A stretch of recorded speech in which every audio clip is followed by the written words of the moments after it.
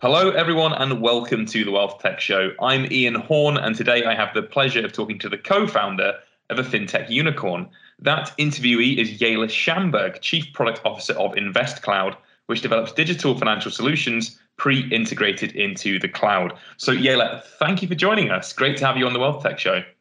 I'm very happy to be here. Thanks, Ian. So I need to know more about your business, and what you're doing is fascinating. So my understanding is InvestCloud supports over $6 trillion of assets on your platform, and you're the co-founder of this. Jelle, can you tell me this is going to be difficult because I'm going to ask you to do it in about 2 minutes maybe. Could you tell me the succinct version of the InvestCloud story? Sure. So InvestCloud started in 2010 in a garage here in California. We were a posse of about 6 looking to start a fintech company. At the time, fintech wasn't a thing, so it was financial technology, right? We all came from the financial services industry, and we believed that really any investor could have access to a first-class digital platform in the cloud with InvestCloud. So we were really keen on making a pretty dynamic shift in the industry for people. And our vision was set on that. It's by the way, the vision is still the same today, 12 years on. And so what we wanted to do is get together, have a purely cloud-based solution, which meant that any investor of any size, of any type, whether it's a hedge fund, whether it's a wealth management company, whether it's an asset manager, would really have access to this industrial strength, internationally designed cloud-based platform. And so that was kind of what we set out to do. Like I said, it was in 2010 we started. We spent about a year and a half, 2 years building the platform and working on that, building what we call the digital warehouse, where all the data really comes together, and then building something that I think is way wicked and cool in the industry, which is iProgram. And that is a pure code generation tool that business analysts and designers like myself can use to create all of the user journeys and all of the different experiences for our clients, like soup to nuts, beginning to end. And so with those two things in hand, kind of foundationally, and a love of design and a pursuit of design, we went out to the market and started to sell really, and got our first clients in 2012. And as you said, massive growth now, $6.3 trillion US dollars on the platform. We are global with deployments for clients live in over 40 countries, so very internationally focused. We have over 20 million accounts running through the platform every day. So I could brag all day long, but I'm super jazzed about what we've built, and here we are today, 2022, like you said, and pretty big and ambitious company, and just continuing to move forward into new horizons that we see and opportunities in this space. Yeah, I want to touch upon 2 things there. One is that I love that you started in a garage. I feel like any unicorn worth its salt has to begin in a garage. That seems to be the rule. And secondly, I want to talk about your ability to spot the opportunity provided by cloud as long ago as 12 years ago. That's a real foresight. How did you spot the opportunity?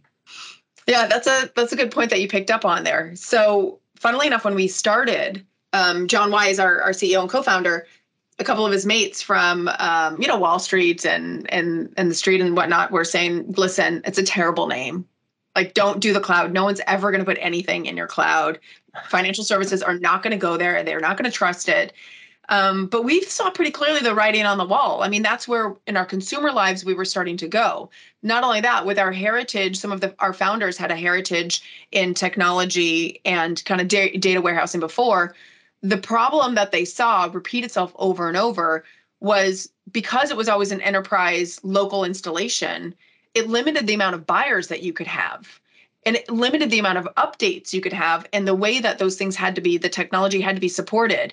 What's more is people got on different versions of the actual code. So suddenly you had disparate code bases for different clients. So it's a problem by not being in the cloud that limits your scale and your sustainability over time. And so we were adamant that cloud was the way to go, and it was really only a matter of time. And of course, there was a lot of naysayers along the way that were, terrified to use cloud, but there they were using a Google account or, Gmail. So I think it just took a little time for some people for it to become mainstream. Now, people are begging us to put things into various data centers all over the world, this and that and the other, and they're working on hosting everything. So it's been a fun adoption to watch, but certainly right. And my last thing on cloud is we tried to buy the domain iCloud when we started. We were like, oh, we're going to be InvestCloud. Let's buy InvestCloud and let's buy iCloud. It'll be great. And funnily enough, it was taken by an anonymous owner who refused to sell it to us. We thought we were being very generous as a startup in a garage, offering $5,000. When they didn't reply, we offered $10,000, to which they didn't reply. And we were just, we were livid. How dare they? And of course, I think 2 years later, it was something that we all use today. Everything, sort of clicked there. That's actually so interesting. And it's actually really funny you talk about people being unsure of cloud.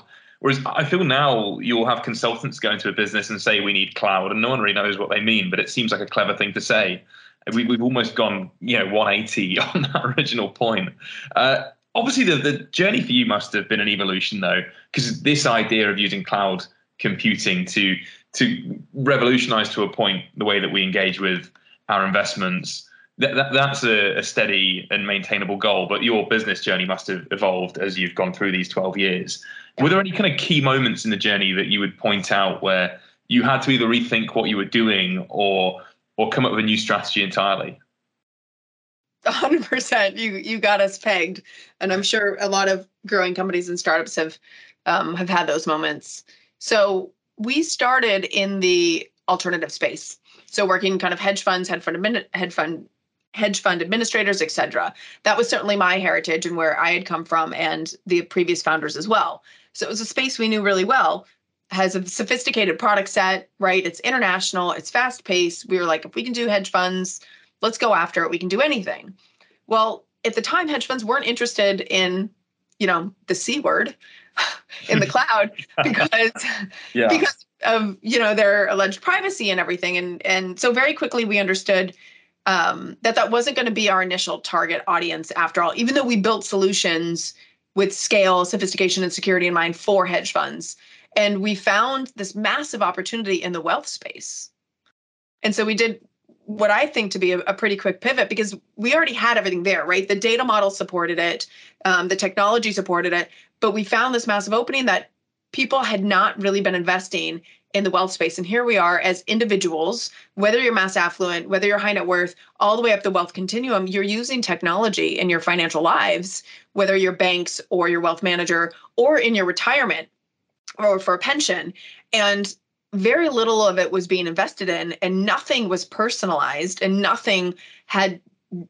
of them had digital empathy that really spoke to the end users. And so we found that as a really big opportunity in the marketplace that excited us immensely. And we suddenly understood with our tools and our foundational pieces of our platform, we were perfectly positioned to go after it. And we did. We just started really dominating the wealth space.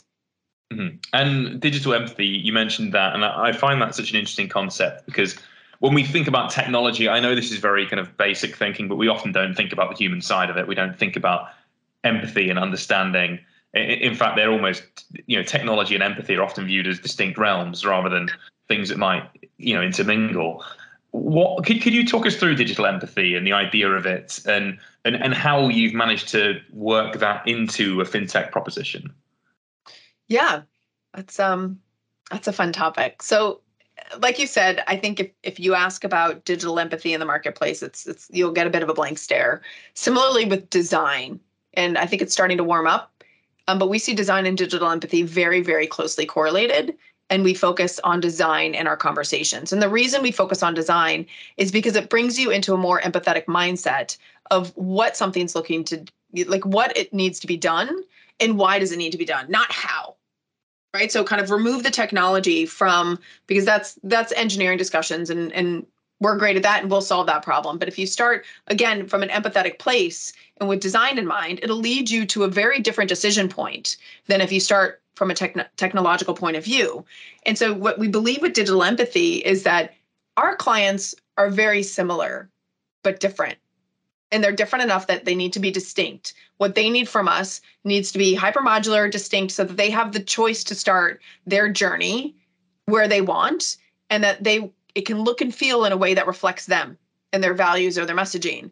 So the idea that their end clients are all the same, and therefore you need a client portal or a set of technology it's a bit absurd when you actually think about it, because they're not all the same. Their clients aren't the same. Our clients aren't the same. So by starting a conversation and really leading with digital empathy and leading with design, and because of our platform, we're kind of giving them the flexibility and the freedom to think outside of traditional technology boxes and to say, what do your client segments look like? What do you want to be able to offer this type of client, this type of client? What are the dimensions how you understand your client? Is it wealth? Is it age? Is it generation? Is it duration of relationship? Right? Is there a leveling within your product sphere that you have? So what are the dimensions? And it can be anything. What are the dimensions of how you understand and categorize your clients? And then what's right for those groups of clients? And how do you tap into that? We had one client, for example, where a lot of their end users were ex-military, ex-naval officers, in truth. And so what was important there for that digital empathy was actually getting photos of the ships that those particular individuals had served on and bringing that as a visual into the portal, right? Something that connected with them as an individual and something that made them feel understood. Because like you said, I think people traditionally felt digital was a replacement of human interaction to an extent. And really, we believe it's there to enhance trust, right? Provide transparency and help to strengthen the relationship between whether it's a client and advisor or a client and a brand. But it should be there as a set of tools to really strengthen and help move that to the next level. Yeah, that's really interesting to hear. Actually, I love that idea of the naval vets having pictures of the ships they might have served on and things like that on their platform. I find that really, really interesting. To that point, when you're trying to personalize things, what's your starting point? Are you looking for patterns from the end client, or do you get more information from the advisor themselves, the intermediary? Who really helps you to customize that journey? I would say it's a mix, and probably depends on the client we're working with. Some have developed their own personas and patterns internally with the team, or worked with an external party to create that. But a lot of times what we do is we have a process called the functional design study. And this is where we sit down with key business owners and stakeholders in the company. So it's not about technology, it's about the business solution and where you want your business to go. And oftentimes there is a head of advisory or that representative of the advisor community within that organization. There's usually someone kind of in charge of client experiences, as well as a business head. And oftentimes the CEOs are almost always there, at least for part of it, to really make sure that we're all on track and we all share the same vision.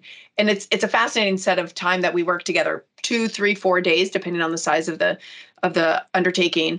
But what it does is it allows for us to have that group exploration, because you find actually people have different opinions, right? Your client experience person is pretty determined, like is anchored on something, probably client feedback, and sets on that. Your advisor is probably anchored on how they can best service a client and what they need the client to be able to see to facilitate important conversations and build trust.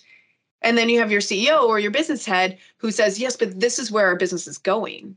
So don't think about just where we are or the problems we had. We need to solve for this problem. So, or these new horizons or these new opportunities with new client bases. So by bringing those all together and having a very structured series of days and sessions that we do here at InvestCloud with the functional design study process, it really helps to bring those together. And there's tons of debate, which is kind of fun, because you start with tons and then you just work and you whittle it down. And what's great about that process is after that, everybody feels a sense of ownership and that they have input into that. So there's a sense of that belongingness. Mm-hmm. I really hear that as well. I can see where there's a role for focus groups and a role for vision and a role for everything. And I guess it has to be holistic. And to build into that, does AI and machine learning help with that process at all? Are you finding that we're at a point now where AI can really tell us more about the customer and tell us things that we perhaps didn't notice originally? Mm-hmm. That's always a fun one. I'll break that into two pieces if I can. So we have on the InvestCloud platform, we have AI engines and machine learning, a lot around what we're calling kind of next best action and research analyzer that can take a lot of information and then synthesize it and then provide recommendations, or distill a lot of information into sound bites for people.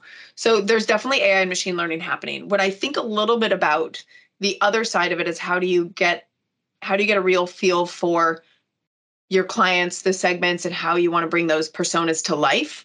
We actually use a lot of behavioral science. So at least in the beginning, what we're doing is we're saying, okay, we understand very much gaming theory, and we know that that is how you get users engaged. We understand design theory. So we understand things have to be thorough and honest and intuitive, right? So you need thoughtful design. It's not just about colors and fonts. You need gaming theory for engagement. And then you need decision theory, which is how do you help guide people through important decision-making points or important inflection points in their journey. And we understand that we have seven dimensions of each of those. And so we help use that framework to bring that information out and to really think about it and do essentially kind of a structured audit of, are we thinking about those points? And then lastly, the last piece of that is really the data science. So I wouldn't call it AI so much as I would call it a collection and a cataloging and an understanding of all of the data for user journeys. So all across our platform, ever since we started, all the clicks, right, all the views, everything that is happening has been captured and measured. And then being able to understand that and look at that, and we were able to catalog it to see how people are actually using the system, what's working.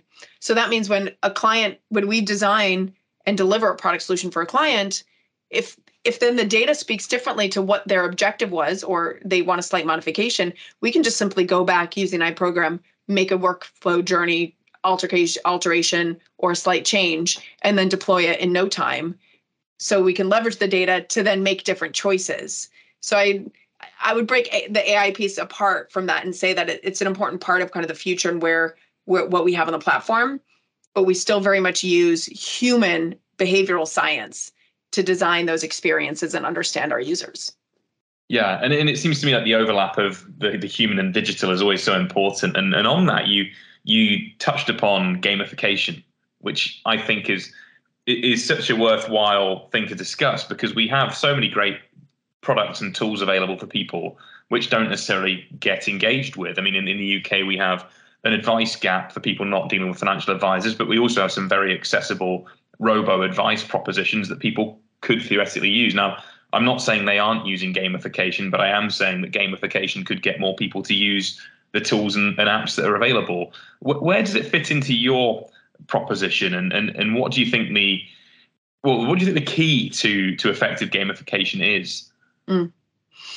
So as I mentioned before, I believe gamification is really about engagement.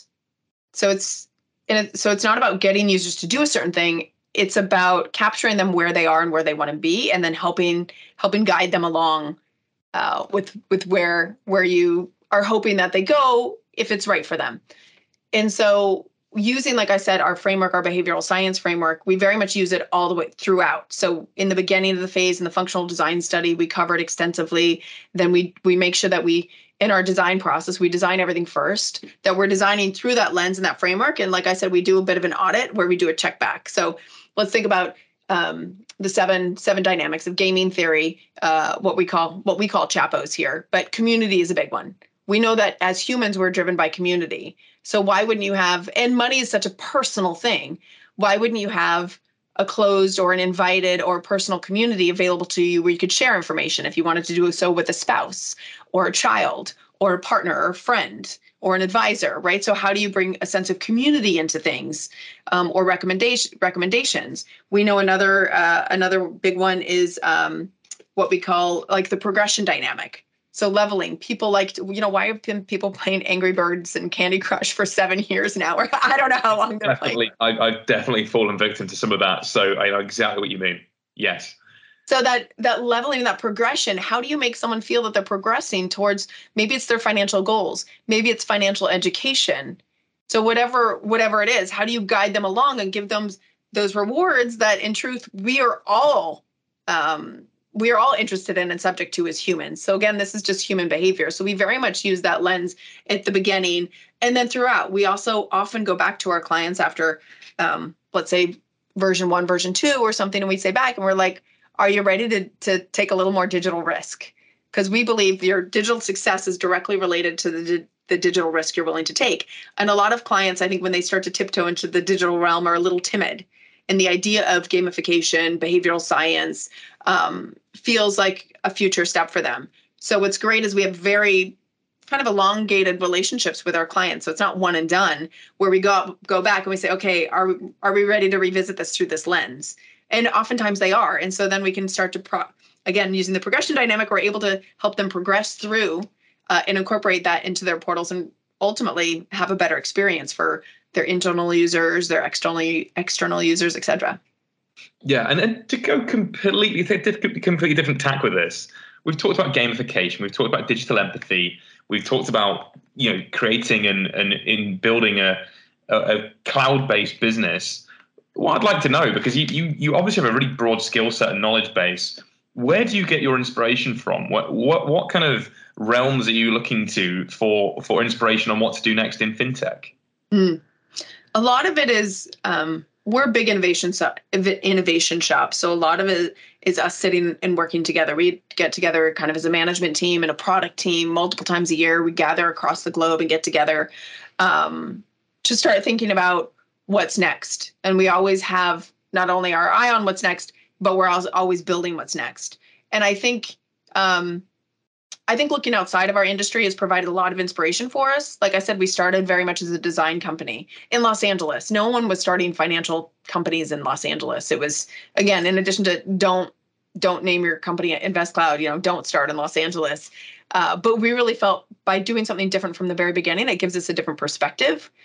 And therefore, we can build a different type of company. So we have designers from all sorts of industries, right? That did movies, that did rock videos, death metal stuff, and people that were accountants. We have designers that were architects. So we have a whole bunch of designers that really bring in a lot of beautiful ideas and views from outside of our industry, which essentially liberate us from thinking much like the same or much like the rest of the industry. And we draw a lot of inspiration and time from that. And then we're big into art.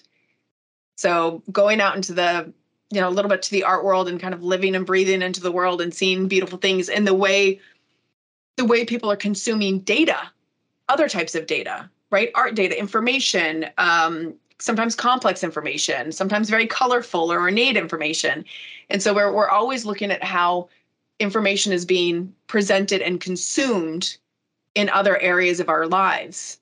And that also extends, for example, into financial wellness. And we believe really strongly in financial well-being and wellness. And how do you bring wellness that we think about outside of our financial lives into a financial arena? Because if you're stressed about money, I guarantee that's not good for your well-being.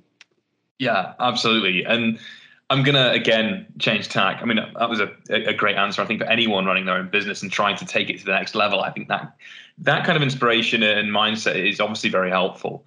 But I want to talk now about no-code software, which doesn't immediately sound as exciting. I just think it's a term that sounds kind of boring, but what it does is actually kind of cool because, it allows people to build their own applications without any knowledge of coding.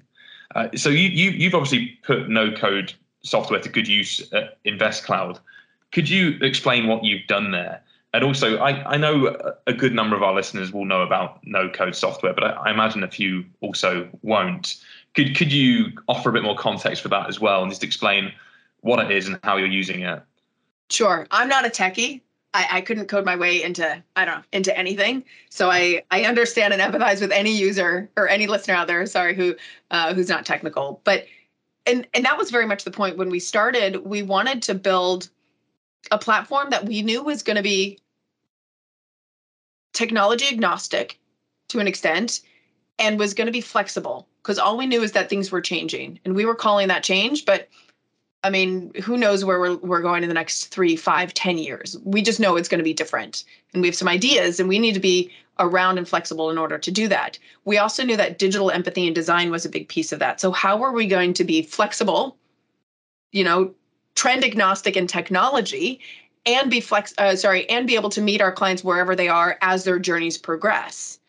And so what we built was what I mentioned before, iProgram.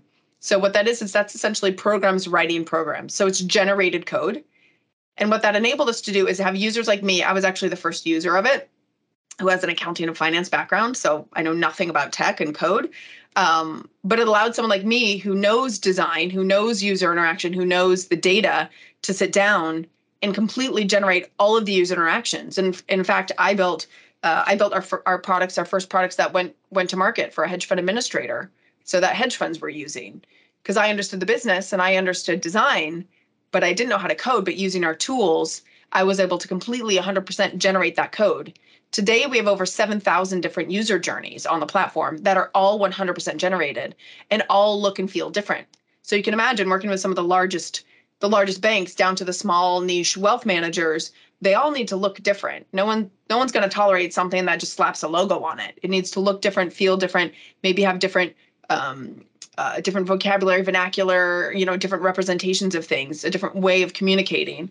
And because we developed this no code, essentially this iProgram platform, we can deliver on that. And we can say, okay, you can have, client number X, you can have these 6 different client journeys, all which look and feel a little bit different to meet your client needs. And when you're ready to change that, using iProgram, we can generate it and we can change it. What it also means is, like I mentioned, a level of technology trends or technology agnostic. We've seen changes happen literally in front end code. And what the results for our peers and people in the industry is a complete rewrite of everything, right? When Angular goes from Angular 1 to Angular 2 or whatnot, again, I'm not techie, forgive me, but there's no migration path. What it means is you have a team of programmers sitting there hard coding a new solution, and you're not getting anything out of it. You're just getting parity for a huge amount of time and money to deploy that. But what iPrograms does is iPrograms can now actually generate the new code base using all the stored metadata. So everything that you put in there before as your business requirements, as your business user and designer, it understands, and now it can help move things forward into the next type of required code or generation or technology that has to play well with another piece of technology. So it really enabled us massive flexibility and scale. And again, now we have just thousands and thousands of different user journeys where most systems have between 80 and 100. And that's pretty good, 80 and 100 different ways of seeing and using your data. But like I said, we have over 7,000. And we wouldn't be able to do that without iProgram. So that's really how I think about the no-code environment and what it actually provides for us and our clients. Yeah, I think no code is particularly fascinating because we look at the wealth and advice market and the tech stacks that we have. Often companies operate with tech stacks that aren't actually that well integrated. And I think the future solution, and something that I've discussed previously on the podcast, is creating tech ecosystems whereby everything that's built will speak with everything else in that ecosystem.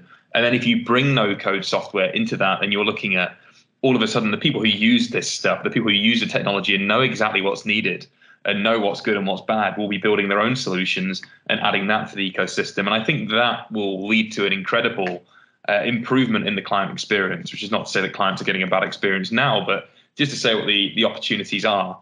And to talk about something else you've got, which is InvestCloud X, which I read. You've just, well, I say your website describes it as an Amazon-style financial supermarket, and the idea is to revolutionize how asset managers market their financial products to wealth managers.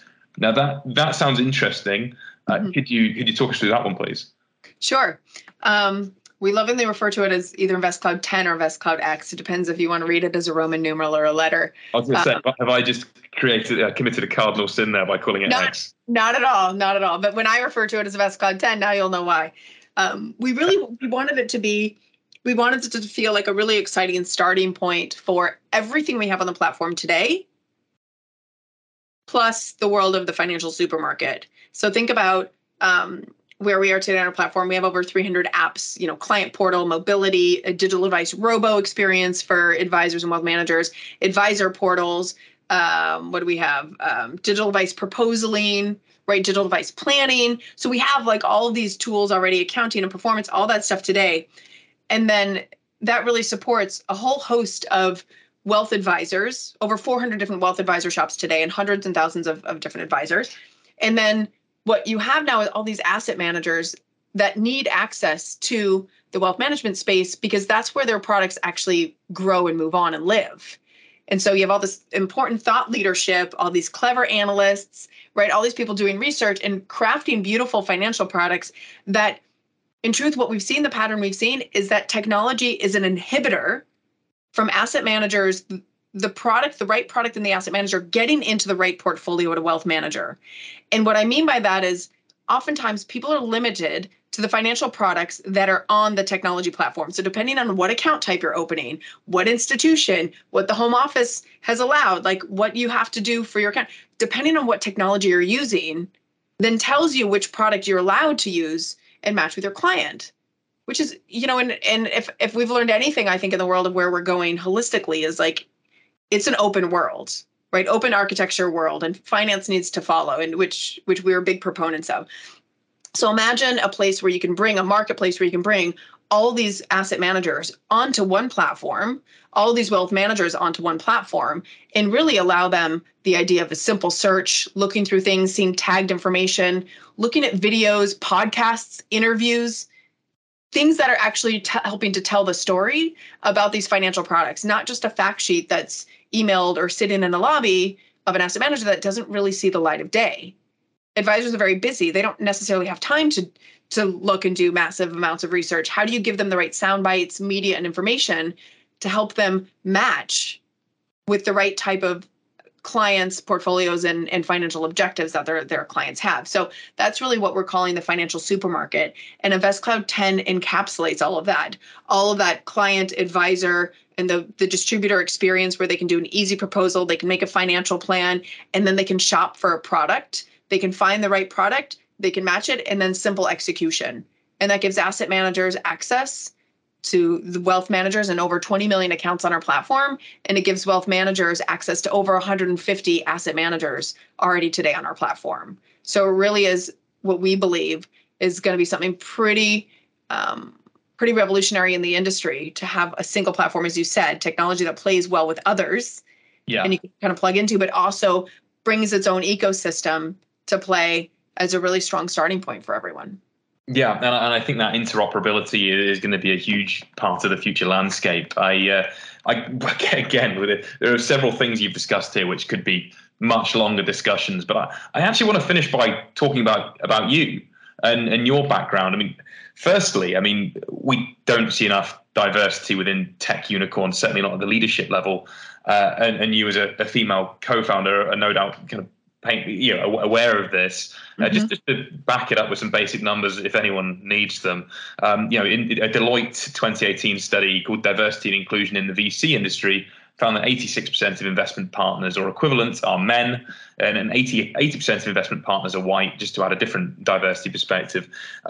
From your perspective, how can we get people from more diverse backgrounds into tech unicorns like InvestCloud? Yeah.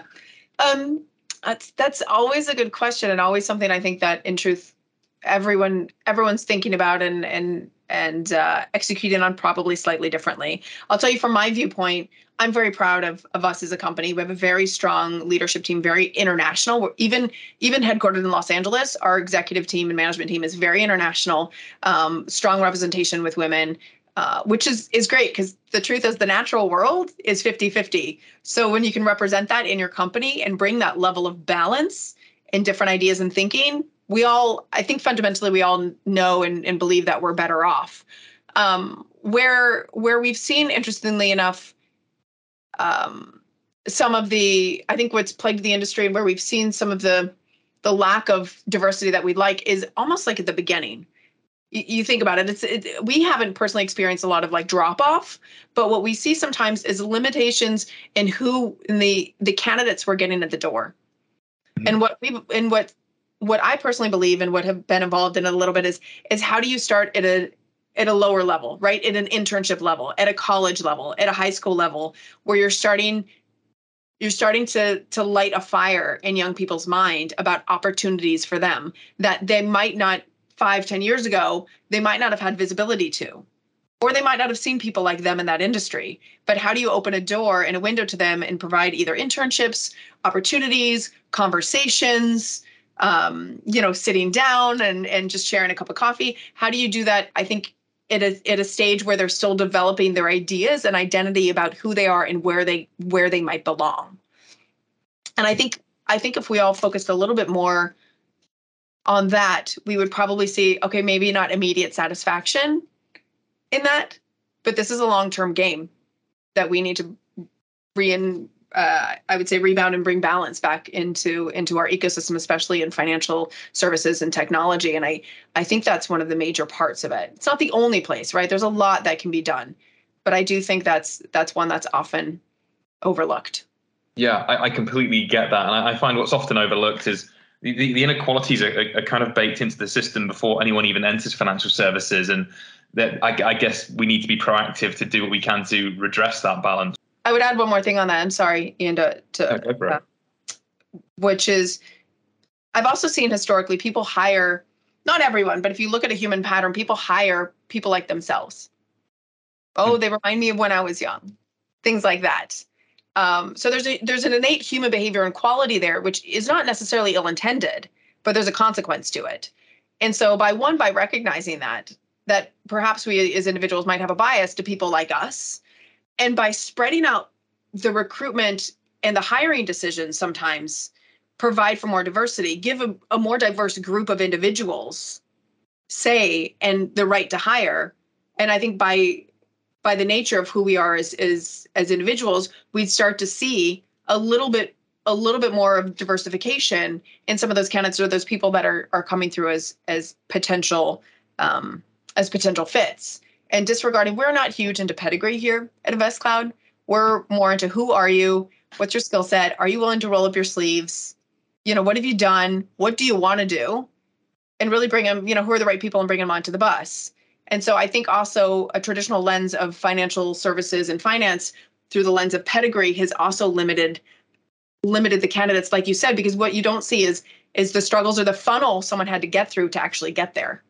Yeah, absolutely. And what advice would you have, moving beyond that conversation slightly, but for someone trying to emulate your achievements, someone trying to build a unicorn, that's quite a unique experience. We don't speak to many people who've been able to do that. What's your advice? I have a couple bullet points on that. One would be definitely lean into your skis. If you've ever taken a ski lesson and you're going downhill, and they say put your shins on your boots as you're going downhill. And if you're leaning back, you're more likely to fall. Whereas if you're leaning into it, which feels terrifying, go for it. And you'd be surprised how well you do going down that hill. So the one thing is definitely lean into it and think about the yeses instead of the nos. I think as humans, we're good at sometimes trying to protect ourselves or protecting other people. Yes, but, oh, that's a great idea. But I don't think it's gonna, right? Because I think I'm doing well by you, Ian, by telling you why something's not gonna work. And maybe the things you should be thinking about. Here I am trying to be helpful to you because I'm a great friend. Well, guess what? That's not helpful. It doesn't give you the right energy. It doesn't give you the right mindset. And it's not helpful. So keeping yourself in the right and surrounded by the right yeses. I mean, not to be delusional, but if you don't believe you can do it and you're not going for it, and if you're looking for no's, you'll find them everywhere. Yeah. So definitely look for the yeses, find the yeses.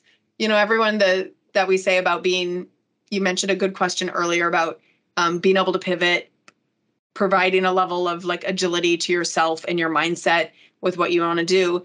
And I think lastly, we're big proponents on leverage. We're stand on the shoulders of giants. What can you do with others? We look to design giants in our industry, not in our industry, but across to leverage in our industry. We look to other, how do you look at what other people have done, other ways people have mastered things and leverage that. So, don't be a, what do they call it? You don't need to be a martyr, right? How do you leverage smart people that have been doing smart things and really keep building? And then honestly, keep selling. If you're not selling, you're dying. And by that, I mean, sell what you're doing, sell what you've built, sell what you're excited about, really believe that you're adding value to people's mind. Don't be timid and think, well, I'm going to sell later. Well, I have to get it perfect before I sell. No, find the right type of beta partner, the right innovation partner, sell it to the right type of person that wants to go on a journey with you, whatever it is, but get out there and get selling. Yeah.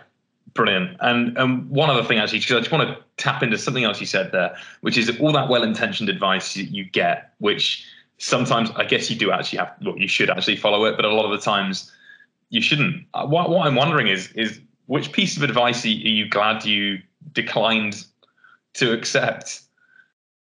Well, there was definitely the advice to change our name, which I'm glad we didn't listen to. The advice to not do cloud, which we politely declined.